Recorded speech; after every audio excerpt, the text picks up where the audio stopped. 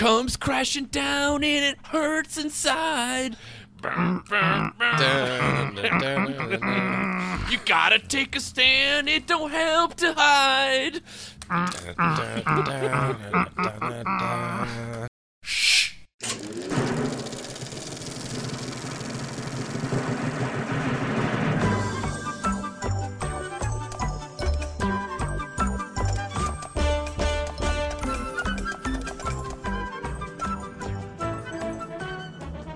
Welcome to a new episode of a free podcast. I'm your co-host Rob, and joined as always by my mime-hating friends Joe and Duff. I don't hate mimes. I don't like a mime. Yeah, I'm not surprised to hear that at all. What kind of mime experience do you have, Duff? I don't think I feel like you used to be a mime. Duff, have you ever been a mime? No, I've never been a mime. You know what it is? When he was like taking comedy sports classes in college, he probably had to do like mime exercises and that sort of stuff. I was gonna say like in high school theater, I'm sure they made us do some type of weird exercise like that. Mime over matter. Maybe, I don't know. I don't know if that's a real thing. Well, I obviously in Suburban Commando, I enjoy one of my favorite parts of this movie is the continued Hulk versus mime scenarios. Multiple callbacks to. And I know, Duff, you love like tropes that don't really exist anymore. I feel like the mime trope might be gone. I was thinking that while I was watching the movie too. Like, what happened to the mime bits? That used to be like it was kind of a pretty common thing, especially in an era when we're all about nationalism and making fun of foreigners like that. Because for a long time. Like, has anyone ever seen a mime in real life? I don't think I have. I'm sure I have.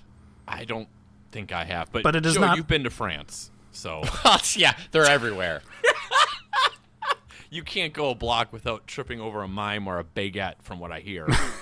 On every street corner, you'll either see, like, a homeless guy with 3 empty bottles of wine next to him, or a mime. Yep. Sometimes the same person. Or a Jules and Jim style romantic threesome every corner. I like to pretend that movie is Jules, E.T., Jim, and it's a totally different movie. So it's a dude, a lady, and E.T., and they're all horny for each other. Yes. I'm sure people who tuned into the Hulk Hogan episode are excited for our Truffaut jokes, but so we are continuing our Wrestling with Hollywood season. And we are moving on to. I mean, this is fair. It's the most famous wrestler ever, right? Yeah. Or does The Rock maybe take him over because of his Hollywood stardom? But just as a wrestler, it's Hulk Hogan. It's one of the two. Yeah. Yeah, I'd say that's probably accurate. And so, by the rules that I created for the season, we couldn't talk about Rocky III because he's essentially playing a wrestler. And we can't talk about No Holds Barred. No Holds Barred because he plays a wrestler. So we had to choose a different one. And I don't know about you guys. Luckily, there were a lot of options. There were a lot of options. None of them good. No. But I have positive memories of renting Suburban Commando.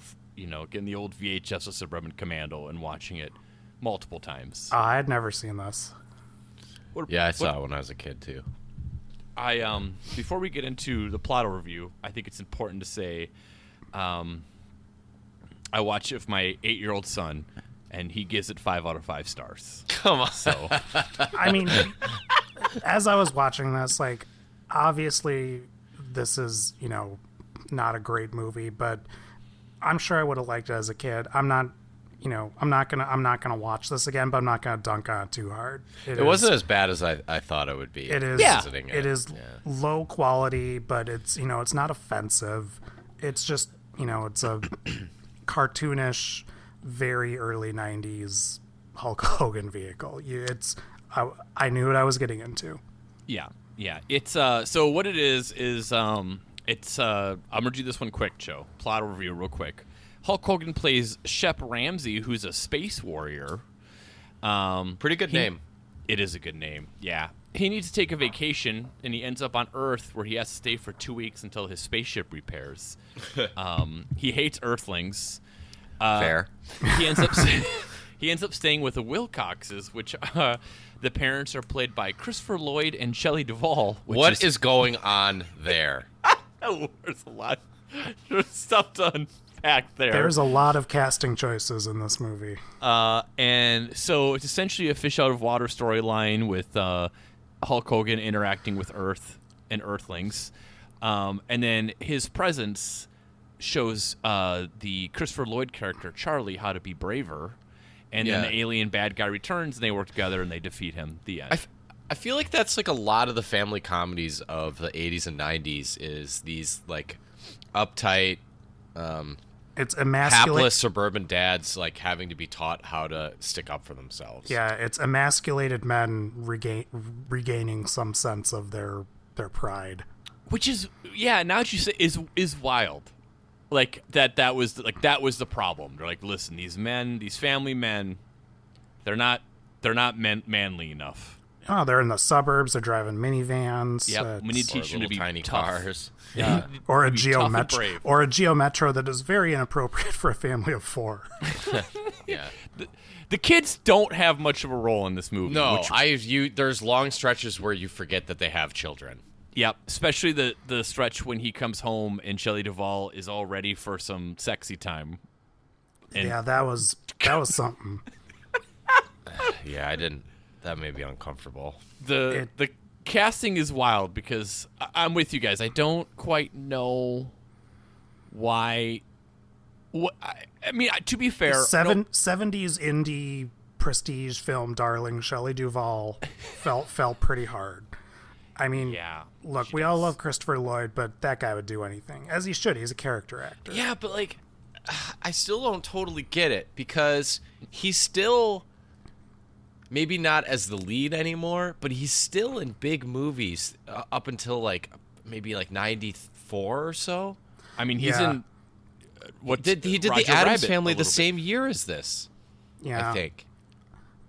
So I have this theory about like either character actors or people who don't make it big until they're into their 40s, like say like someone like Bryan Cranston or what's his name, J.K. Simmons. Gene Hackman too was another. I feel example like of they that. never lose that fear that they're never going to work again. Yeah. Even after like, you know, like even after like Breaking Bad or something, like Bryan Cranston's still in that mode of like, well, I gotta take anything. Need to put food on the table. Yeah, That's a good point. That's an interesting point. I never thought of it that way, but So the weirdest thing to me is that you get Christopher Lloyd, and for a good 2/3 of this movie, he's the straight man. yeah. Yeah. Yeah, right. Yeah, he is with Hulk Hogan being the alien warrior who's trying to, get used to the world. like I like guess. Hogan is supposed to be the comic lead, and boy, that doesn't work. Yeah, although I will say, I mean, I don't think Hogan's the problem in this. I mean, like, this movie's he's doing his best. It's just Hogan's not a good actor. no, but I do think like the charisma that he has as a wrestler, which we'll talk about, does exist on screen as well. Maybe I'm wrong. Maybe it's just like my childhood. So I think that Hogan is very good at being mad and being like crying or sobbing. But as we saw in that clip with Andre where he's on his knees and the cross comes off. He's, Okay, from the Andre episode. Okay. Okay. I was like, he doesn't cry in Suburban Commando. but in Suburban Commando, he's pretty even keel by Hulk standards, and it doesn't work for me. Except when he interacts with the mime. Yeah. When he breaks that mime out of its invisible force field box. Yeah. Yeah, I mean, it's just a standard paint by your numbers, family. This film. wouldn't be in a theater today. It would just go to Redbox. Like Yeah, or Netflix or in an age yeah. where there's, streaming and video games and whatnot and more competition, this never goes to a theater. And this did not do well at the box office. It did not break any records. And outside of like Rocky 3 obviously does do very well, and Hogan has a big part of it, and Hogan's like trajectory in his career is actually like you could start it with that. Like that him being in Rocky 3 helped launch him more than anything else in his wrestling career. And then when he comes back to Hollywood to try to like make it work, like No Holds Barred was not a hit, but also wasn't a bust. Like it made its money back and more probably. But then everything after that, like Suburban Commando and Mr. Nanny and Santa with muscles, and the wonderful show Thunder in Paradise. Well, to be fair to Hogan, though, it wasn't all like his fault. I mean, I know because of his wife wouldn't let he was offered the lead in Highlander, but his wife wouldn't let him be in it. So Is this our first of many Hogan lies we're going to hear in this yes, episode? that's what. It's not my favorite, but it's probably top 15 for me that he claimed that he was offered the lead in Highlander. We're gonna let's talk about what we're gonna talk about this episode. We're probably mostly done with Suburban Commando, although I have some fun facts. But we do have some Hogan career stuff. We have even if you don't like wrestling, I think you will like this. If you're aware at all of who Hulk Hogan is, whether all you need to know is the giant guy who was big in the 80s. Yeah, you'll be entertained. And then we have a segment where we just talk about all the our favorite Hogan lies over the years because he's got a lot of them. Can you imagine him in Highlander?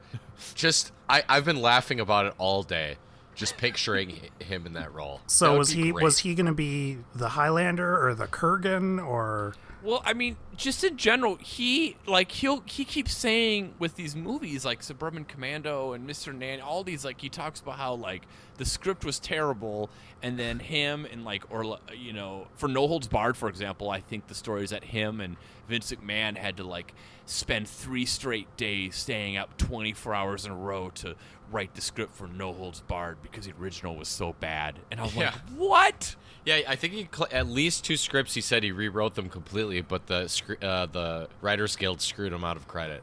Yeah. It's just, I mean, it's a weird thing to be no, I'm the one who wrote No Holds Barred. Okay. It's a weird flex. Yeah. Do you think Hulk Hogan knows how to read and write? I do, because he's probably had enough lawsuits where he's had to. The lawyers do that. Yeah, that's true. That's true. Yeah, they just give him the talking points. This movie is also another movie that this is the heyday of during this 80s and early 90s, is another movie where a white professional man is very upset that he isn't getting the raise he thinks he deserves. Oh, yeah. Yeah, baby. And so and on top of that, we've talked about how the go-to movie TV show middle class job was working in publishing for a long time. Also up there, architect. Yes, a lot of architects. If aliens came to Earth and just did a survey of 80s 90s cultures, approximately 2/3 of the population are in publishing and the rest are architects. Have you ever met an architect? No, but also I know my singing was bad at the beginning of this episode, but this movie has that too, with a theme song where Hulk Hogan gets joined in on the chorus, and boy is it something. It's a rap song, by the way. Yes, he doesn't rap. He just sort of comes in on the chorus, I guess. Yeah, he just he drops a line. I don't think he's singing. He just that song is something. It's wild. So I have a couple fun facts about cast and crew and the different people in this movie. Some are fun, some are not fun at all. I was gonna say I have one unfun fact. Okay, is it related to a previous season we've done? Yes. Okay. Damn it! I was hoping I was the only one that discovered that. I mean, what are the odds of us both looking at the trivia section of IMDb? That's true. Okay, so Duff, why don't you tell us the unfun fact before we get to fun facts? Well, this movie attacked. This movie attacked and has someone got hurt because of Suburban Commando. They died, Joe. They died?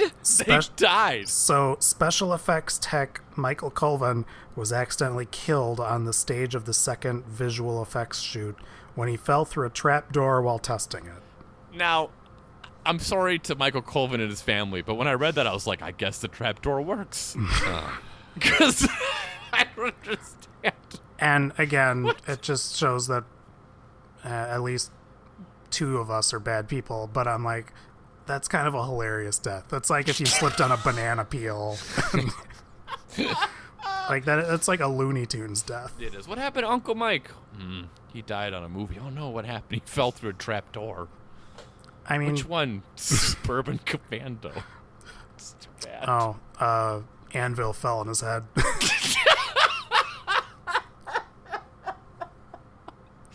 Yeah, you're right, Duff. You and I are the only really bad ones. That's terrible. He ordered some Acme products and they misfired.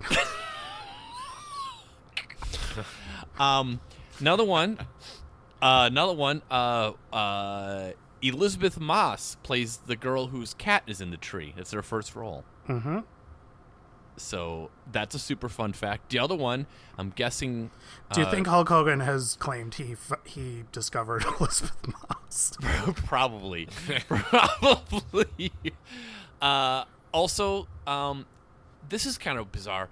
In the movie, there are space bounty hunters that go after Hulk Hogan. One of the bounty hunters is played by none other than The Undertaker. Yeah.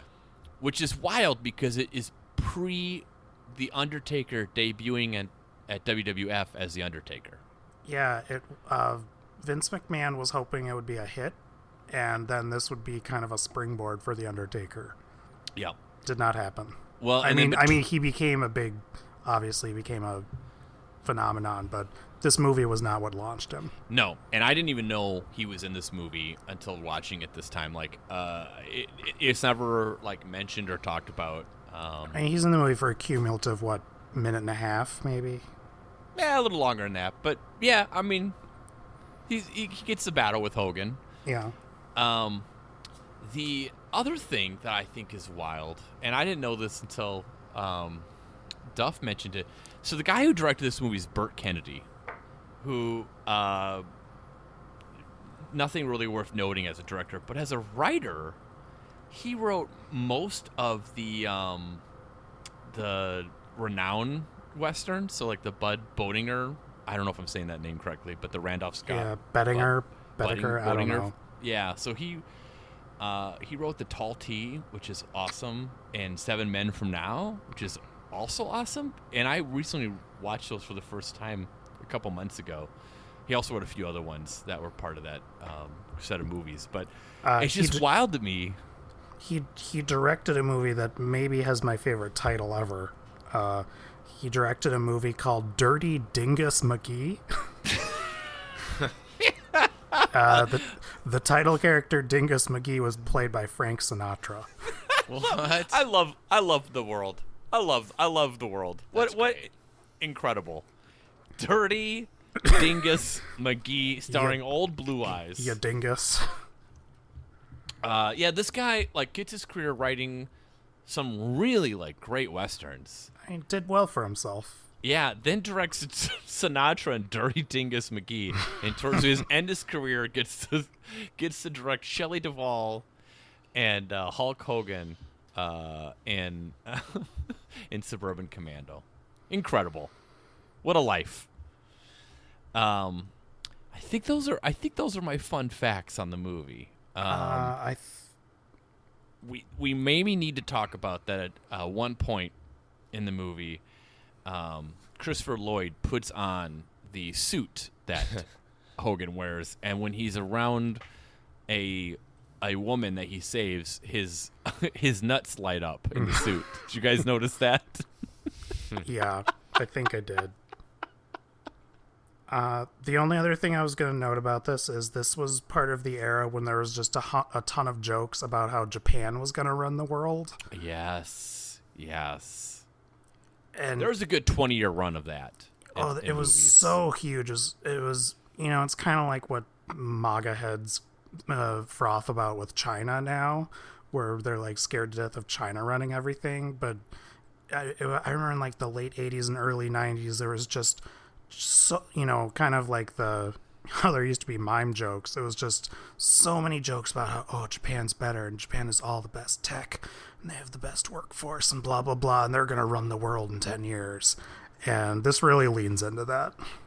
So, yeah, we kind of mentioned Hulk Rocky 3 comes out in 82, and, I mean, he'd been a wrestler, obviously, before that, but he was in, like, you know, other promotions, not nearly the star, and then, like, he comes back to WWF after Rocky 3 comes out, and that's when his career, I mean, just rocket ship, just becomes this a megastar. We've talked a lot about him earlier with Roddy Piper and with Andre the Giant.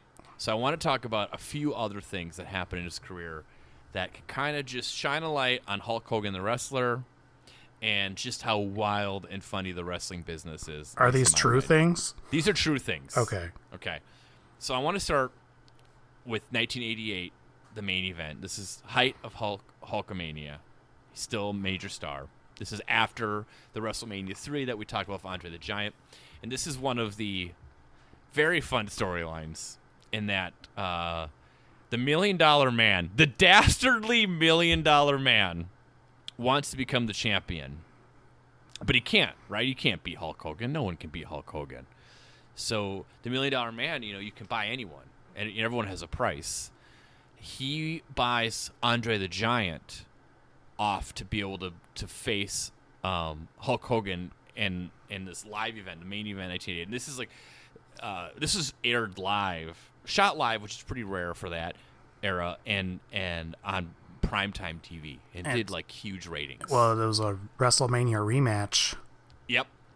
And in the match, it's Andre the Giant versus Hogan, and in Andre the Giant's corner is $1 Million Man in his bodyguard Virgil, which manservant. Man, yeah, there's a lot of racial, political context there that is uncomfortable. So, the match happens. It's not a very good match because Andre the Giant's even bigger and even older and moves even slower. Not even. I said that this match is the best and the worst of wrestling. And I'm not going to blame Andre. Andre, who's literally like 4 or 5 years away from death, who is just hobbled. He was being a good sport. Like, he was, doing this for Vince McMahon. But yeah, he, like, the first half of this match is literally Andre just standing there taking blows from Hogan. It's a lot of rest holds. A lot of just like... Yeah, it's... Get your breath, big guy. Andre can only do moves that involve his arms. Like whenever he stands up, the camera cuts away to something else because like no one wants to see him trying to get to his feet. And again, I'm not ragging on him. It's kind of sad. It's like I would agree. Just to see this guy who's literally buckling under his gigantism. So Andre the Giant goes to pin Hogan, and the ref is counting 1, 2, 3. And Hogan, after like 1, has his shoulders off the ground. And the ref keeps counting. And he counts to 3, and he says, Andre the Giant won. And the crowd is upset. Hogan is upset. No one can believe this ref would be so awful. And the ref gives the belt to Andre, who then puts it around, says like, I vacate this belt and give it to the $1 Million Man. Puts it around $1 Million Man. Now the crowd's even madder, right? Because the $1 Million Man didn't even earn this. He just bought his way into it. Well, guys, while Hogan is getting mad, all of a sudden you look in the ring, and there's not one ref. There's 2 identical refs, and they're arguing. And they start like pushing each other around. This goes on for a while. Essentially, what we find out is in the storyline, the $1 Million Man paid off another ref to get plastic surgery to look exactly like the other ref, to be his imposter, in order to do the quick 3 count and give the belt to Andre the Giant. I mean, unbelievable. Love it. I mean, that this is when wrestling is at its best, is when it's just, soap opera gimmicks and just going for broke. So yeah, in real life, obviously the refs were just twin brothers. But no one knew that at the time. So it was just the idea that $2 Million Man paid someone to get plastic surgery. That's also a very 1988 thing. They got plastic surgery to look exactly like another person. Because that's how it works. So that's 1988. John Woo saw that and was like, huh. Yeah.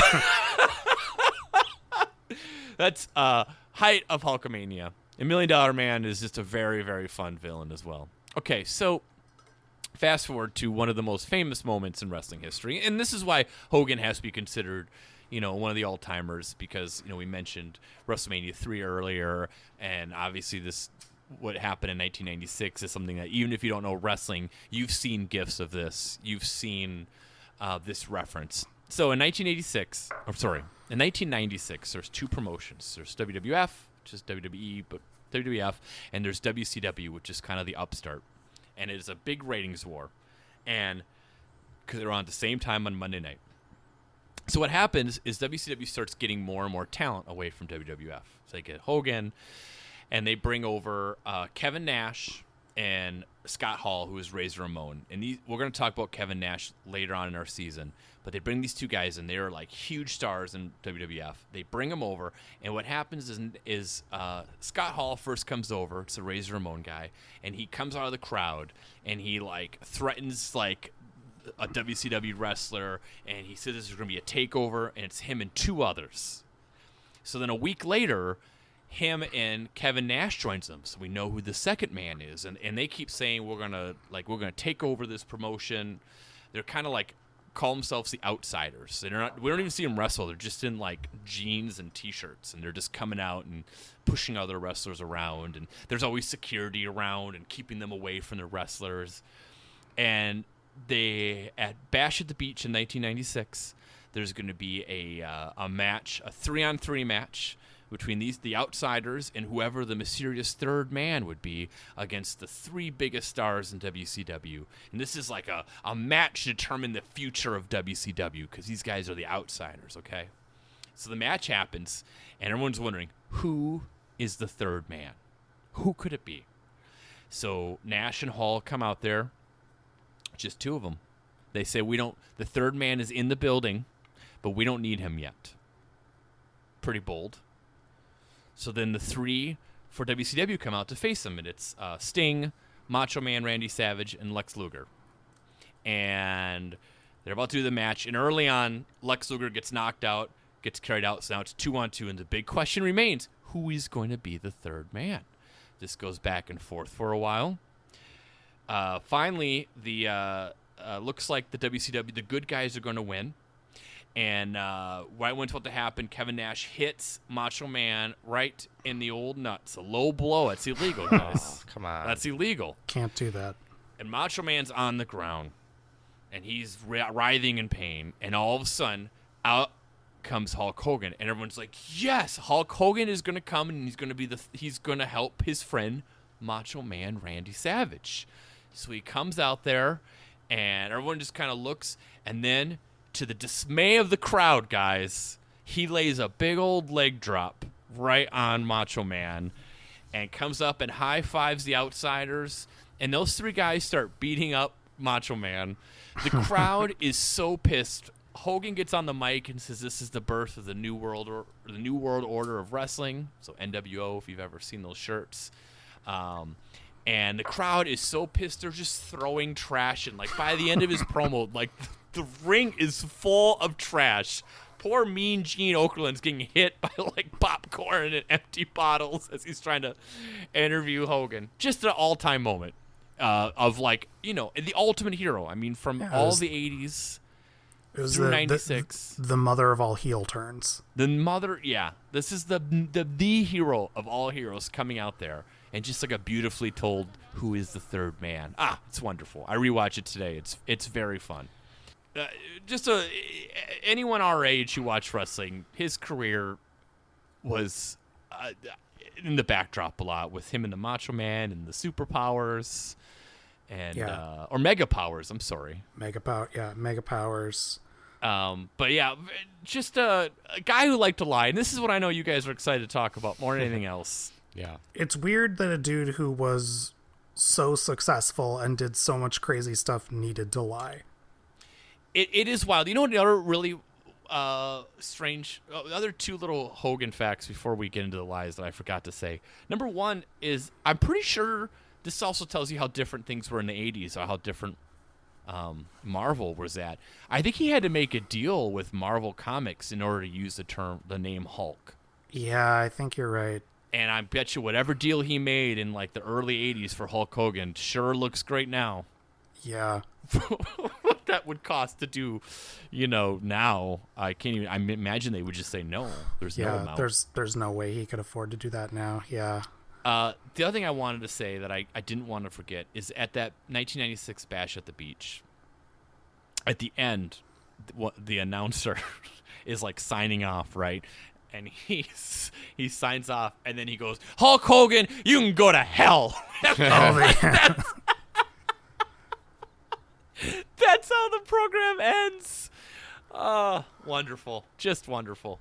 All right. So, guys, I know you did more research on the Hogan lies than I did. So why don't we start with you, Joe? What is one of your favorite lies that Hogan has told over the years? Well, there's two. You can use both. Yeah, I'll start with my second favorite one, and then I'll let Duff share one. Maybe Okay. we can do a little tag team action. Yeah. Sounds good. Let's hear it, brother. This might be stealing Duff, so I really think, and I very well think he might pick my number one. I was afraid of this, so I made a list of like 6 or 7. So mine is that he claims that both the Rolling Stones and Metallica wanted to hire him in their bands to be a bassist. And Lars Ulrich personally recruited him to be in Metallica. See, here's how great Hulk Hogan is. I did not even have that one, and that seems like it would be like a top 5 lie. It's because we had teased the Metallica thing last week. I don't know if I was aware of the Rolling Stones angle, but beautiful. I know, yeah, like we did mention it last week, but it really is a staggering lie because it involves so many different famous people. Yeah. And it's just so stunningly easy to I guess it's their word against his, but it's also so transparently like implausible. Like, what are you talking about, dude? So one of them is that he claimed Elvis Presley was a fan of his wrestling in yeah, Memphis. That's a good one. Even though that Hulk debuted the year that Elvis died, which would have made it highly unlikely that Hulk Hogan was a big name draw. Yeah, very unlikely. I think he debuted in August of 1977. Well, that was the month Elvis died. So Hogan killed Elvis. Yeah. That's so mine. I got one here.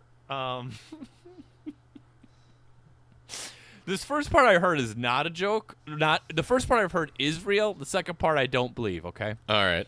He once claimed that Andre the Giant took a dump in a hotel bathtub. Yeah. That part I've heard is true. But we got to add a little Hoganism to it, right, guys? Sure. Mm-hmm. Yeah. He claims that Andre filled it all the way up to the taps. Come on. Like the fact that a 7-foot giant of a man took a dump in a hotel bathtub is a good enough story. Yeah. That's good enough. You don't have to say that it filled the whole tub to the taps. What are you doing, Hulkster? It's so good, man. Hulk Hogan, you can go to hell. Okay, so my favorite one is that he claimed that he wrestled 400 days in a year. This is a great one. Yeah. How is that possible, Joe? Well, fortunately, he explained it in one of his books, so I'll He has read multiple books? Yes, he has 2 autobiographies, I think. You can't call them memoirs if it's a wrestler. Okay. God. I'm not going to read it in his voice because I can't, but I'd recommend just trying to imagine him saying this. To really blow your mind, think about this.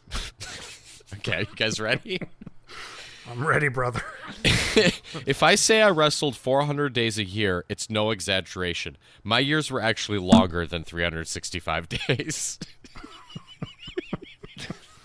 The American audience had no idea that I was wrestling in Japan during the whole Hulkamania thing. There were times when I'd fly back and forth to Japan twice a week just to wrestle. Okay, sure, man. Sorry, that was me editorializing there a little. Okay. Now, it was nothing to wrestle in Madison Square Garden one day, then fly all the way to the Egg Dome in Tokyo the same day, because you'd gain 14 hours, and then fly back to the West Coast.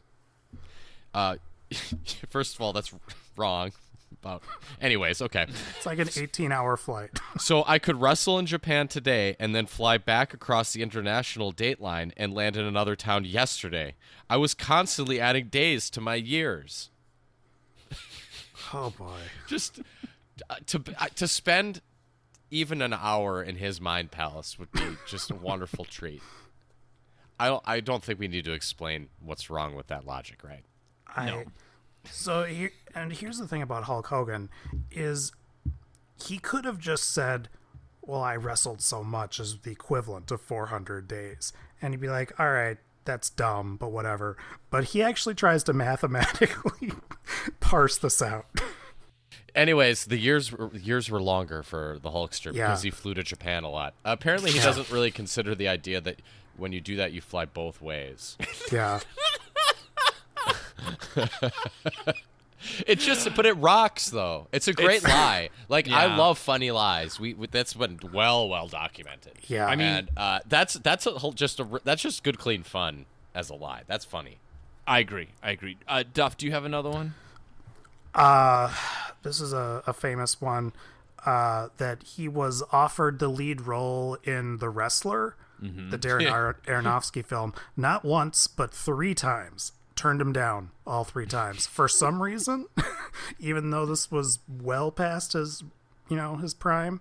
Aronofsky has publicly refuted it, saying that Mickey Rourke was always the first choice. But Hulkster disagrees. It's not how he remembers it, guys.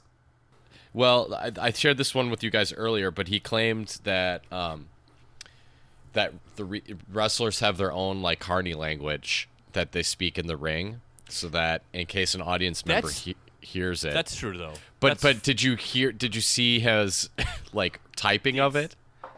The example was something else. The example was just like he added Z's to a lot of words. Yeah, I'm not sure. I don't know. I don't know the Carney language, but it's a real thing. Is it like it's like Cesarni or something? There's a Z in the language and how it's called, so maybe it is with just a Z. Like Pig Latin is just reversing stuff, right? Yeah. Well, so I'll read what I sent you guys earlier. Like, if I wanted to say that girl over there, she's got big boobs, I'd say Vizat Gazurl, she's got some bazig bazoobs. There's no way it's that. Yeah. Once again, he takes something that is true and then just something that's interesting Just enough, lies for no reason. and then just fabricates on top of it. Yeah, because I will say I don't think it really exists anymore, but like it would have when Hogan started for sure in the 80s, but like wrestling has like there's like a lot of Carney connections to with language, and also like I'm pretty sure there used to be like a like for real, like if you were a pro wrestler there was like a handshake, like a secret handshake that you would do so that they would know that you were a real professional wrestler or not. Like there was some real like secrets of the wrestling world stuff that It was did exist. As we talked about, it was very territorial, and this was before it was big business. It was kind of societal outcasts some of the time, and a lot of Carney parallels. Yeah. I guess the last one I'd like to share Okay. is him. I don't remember if we mentioned this last week or not, but his claim that he partied with John Belushi after WrestleMania 2, which took place 4 years after John Belushi died. Yes, that's an all-timer. That's a great like the best lies, the funniest lies are the ones that are so easily disprovable. Yeah, Yeah. for sure. Yeah, I think he also said there's something where he said he like broke or he like hurt every muscle in his back when he picked up Andre the Giant or something, or Yeah, even though he could still get up and walk. I think, all sorts of stuff. I'll just quickly go down the last three that I have. You guys, so he said he was the first person to body slam Andre, which is provably false. He said that there was going to be a match where he fought Mike Tyson, but Mike Tyson was afraid of him. Okay. And then the last one is he claimed that he helped a dying kid go to SummerSlam in Wembley through Make-A-Wish, even though Hulk Hogan was not featured at SummerSlam, nor was he in the UK. Yeah, that would have been SummerSlam 92, I think. Something like that. Yeah, he was not. I've actually recently watched that. Hulk Hogan is not in that. On that And card at all. and true to form, once again, to his credit, Hulk Hogan has done a ton with Make-A-Wish. So why throw that out there? If I'm being charitable, and I think I'm being too charitable because, like, you know, something we should talk about with Hogan, probably a racist. I think most recently fired from WWF. I think we could take the probably out of it. Yeah, is a racist. I mean, he's recorded being racist. Yeah, Like, caught on using tape. the N-word many times. But if I was being charitable, I would be like, well, he just, you know, the general point of what he said is correct, but all the dates are wrong. Yeah, you that's know. being pretty generous, but yeah, I don't think with his history you can be that generous. True. He's a compulsive liar. he seems like a bad person. Yeah. Who and then got mixed up with some other guys who are very dumb but not as dumb as him, and had a lot of money, and fast forward bankrupted Gawker. Yeah, that's with the sex tape, right? Yeah. Yes. So a shock jock secretly videotaped him banging Bubba the Love Sponge's wife. And I think they were going to use that. They were going to hold on to that tape to potentially exploit him. Okay. And then Gawker published some of the video, and then literal human vampire Peter Thiel like secretly funded the lawsuit against Gawker about that to try to put him out of business, and succeeded. Yeah, didn't he make his money in PayPal, which is He's like one of those. Not Hogan. No, Maybe not that's something Hogan says too. Yeah, Peter Thiel, like he was one of those like Silicon Valley vampires, just a complete sicko, awful person, and he was one of those guys that was into like having blood transfusions from younger people to try to live forever, which feels like that was like 30 years ago, but I think it was only like 4 years ago. But Allegedly. yeah, allegedly. Yeah, it's like yeah, we better say that. Yeah, true. dudes like him and Elon Musk who like claim that they made their money the old-fashioned way instead of, you know, getting it through apartheid diamond mines or something like that. Isn't that really the old-fashioned way, though? Well, Like, when you get down to it. yeah. Okay, fair. So I don't. Have you guys ever seen the Hogan sex tape? No. That's some research I did not do. So I haven't seen the humpin', but I've seen because there was a clip going around where afterward he just sits on the bed and complains about how bloated he is. Yeah, that's what I was gonna bring up. It's I mean, most sex tapes are pretty sad. Yeah. That one might be the saddest. And I just remember that was a clip going around, 10 years ago or whatever, where it's just the Hulkster like complaining how he feels bloated. Yeah, it's funny. If you think about sad wrestling tapes, I mean, Hogan might be up there, but don't forget China. Yeah, I was about to say that's probably sadder. One Night in China. Man. Or Tanya Harding might have one on the list, too. Yes, she wrestled, but... No, I know she wasn't a wrestler. I didn't mean her as a wrestler. I meant for sad sex tapes. Oh. That should be the next season we do, guys. Jesus Christ. God, that's a good idea, actually. That's a terrible idea. Sad sex tapes. The other thing I wanted to make sure we mention about Hulk is not a lie, but his Pasta Mania restaurant. Oh God.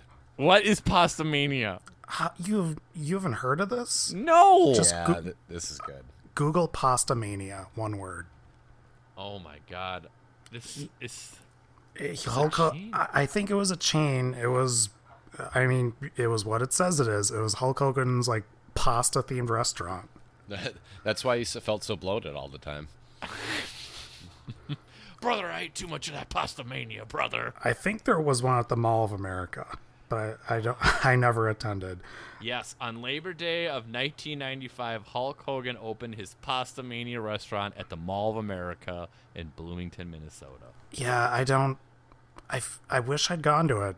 I don't know why I didn't. I did not know about Pasta Mania. I cannot believe that, because for someone who's so into wrestling that you hadn't heard of this, because this is I'm not into pasta. That's the thing. So that's the rub. You want to go out for some pasta, brother? The pasta was laced with steroids, by the way.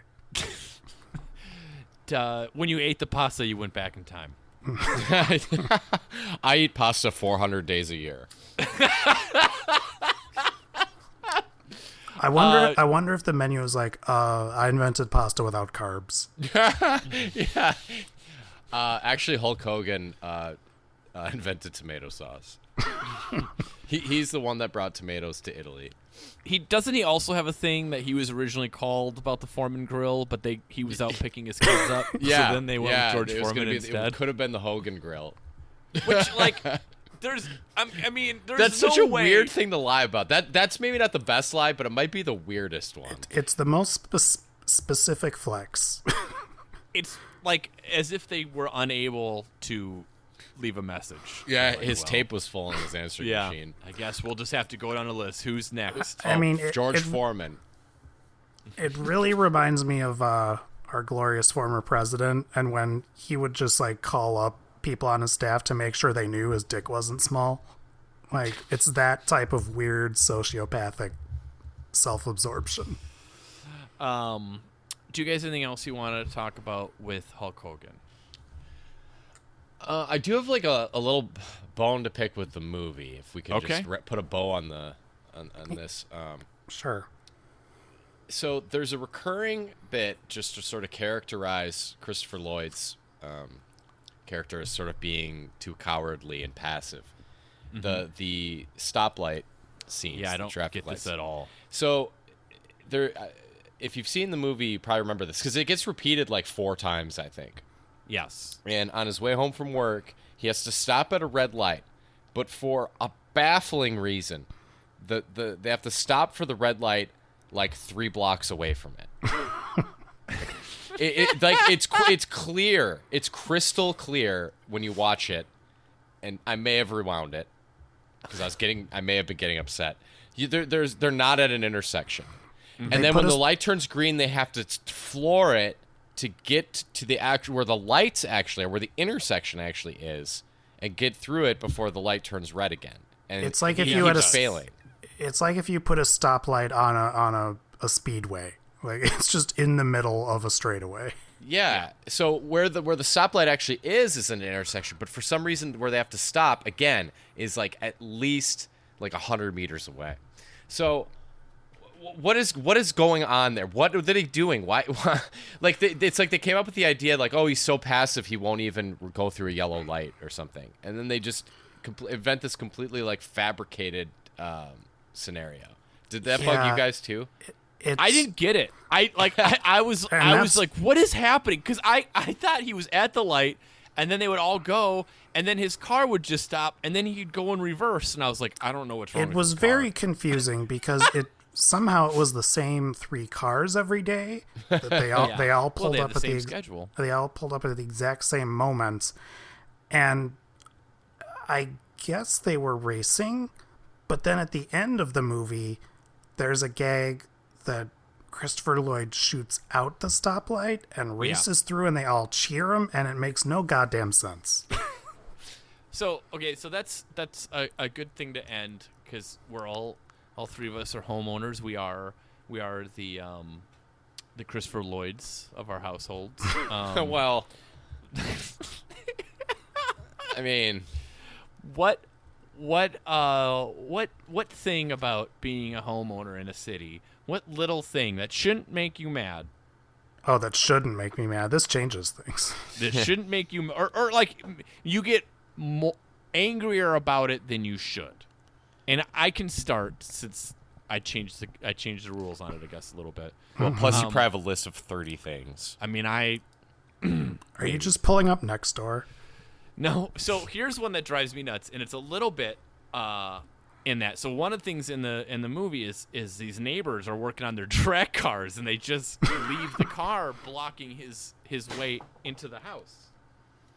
Okay.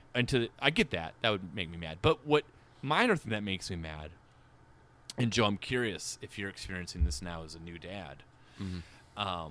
When cars don't go all the way into their driveway and they block the sidewalks, I get very upset. Because with like because I've always been kind of irritated by it, but then once I had a child and I would have the taking walks with them and stuff, and you'd have the baby carriage, and I'm like, oh, what am I gonna do here? It's cars in the way. Makes you really mad. Yeah, I encounter that very, very rarely. Well, you must live in a nicer neighborhood than I do. He has more considerate neighbors. Yeah. I see your point. Yeah, that would be annoying. What about you, Duff? I'm sure you've got some. You just hear him unfurl a scroll that's 30 yards long. It's like Jericho's 1001 moves. Yeah. Well, right now, I like to keep my work life and my podcasting life separate, and you're making me mix now. Sorry. For anyone who does not know, I am a municipal employee. And so Duff's number one is when someone's car alarm goes off and wakes him up from a car nap. And it's his car. Did I ever tell you about the time a guy tried to panhandle and woke me up and scared me half to death? During your car nap? No. Well, he saw you sleeping in a car and just figured you were part of the same game. It's like, oh, maybe this guy knows good places to sass for change. It was a nice fall. I think it was like a sunny fall day. Good napping weather. Good napping weather, and I was in for maybe 10 minutes or so, and just he knocks right on the window, just scares the hell out of me, and he's just asking for bus fare or something or other. I'm like, oh no, dude, scare. Not a fan. What you should do? You can't wake a guy up for change. You should dress like a mime when you're taking your nap, so when they wake you up, you can pretend you're stuck in a box. So, the ones that come to the top of my head are mainly so one is people who can't figure out or just want to complain about roundabouts. Oh yeah, okay. Because roundabouts are awesome. They are awesome. They are not hard. They're literally statistically significantly better than an intersection. They are better for everyone because if you are in an accident, it's going to be a way less severe accident, and the odds that you have to slow down, yet they have to completely stop, they go way down. Hulk Hogan invented them. Hulk Hogan. So roundabouts, they should just replace everything with roundabouts because they're safer, they're more efficient. Among many things that make, I'll say predominantly baby boomers and older lose their mind is replacing the biblically scriptured four-way stops. Yeah.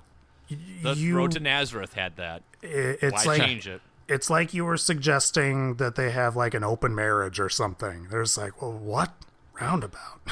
If they had roundabouts in biblical times, the three wise men never would have made it. They would have just kept walking around in circles. Yeah, it's either you're a big dumb or you're just resisting change for the sake of change. That's a good one. Joe, what about you? I don't really have a whole lot. I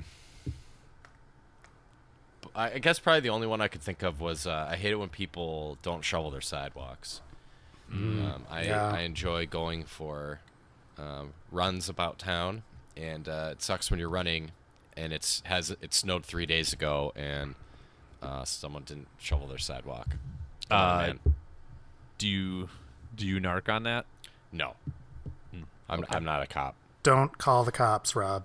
Oh no, I would not do that. Jesus. Some people would. I'm not joking. Our city has a website. You can just go submit it for that. I don't know. We I guess we might have one, but no, I've never. Because usually, like, by the time I get home, I've forgotten about it. But I wouldn't do it on like day one, but like once you're on like day 3 or 4, it's like all right. Yeah. I'm tired of walking through the snowbank to get. If there's like an anonymous form where they can get like a ticket or something, if they've done it multiple times, that's all right. I probably should do it because like a lot of my running route goes by like really super rich people houses, and they can afford to pay the fine. Get your running hood. Yeah. Can I just stealing from the rich, giving it back to the city? Get your shovel out, Scrooge. Yeah. Guys, next up, we're gonna go from one megastar to another on here. We're going from Hulk Hogan to The Rock. This is Hulk Hogan's trainee. And he discovered The Rock. Yep. There's a lot of Rock movies. A lot. And I'm sure we'll talk about... But this one's interesting because this is when The Rock was still figuring himself out. Yeah. So I went with an earlier Rock movie that I enjoy quite a bit. At least when I rewatched it a few years ago. Maybe it was like 7 years ago. But I still liked it then. We're going to talk about The Rundown. And and if you're interested in listening to more episodes, we do a monthly paid podcast. You can go to patreon.com/themidnightboys. You can help us vote on what movies we're going to talk about next and what we're going to do on the paid ones. And listeners there even helped us shape this season by choosing which movies about wrestlers or with wrestlers in it we were going to talk about. So yeah, check that out. And we'll be back next week going from Hulk to The Rock.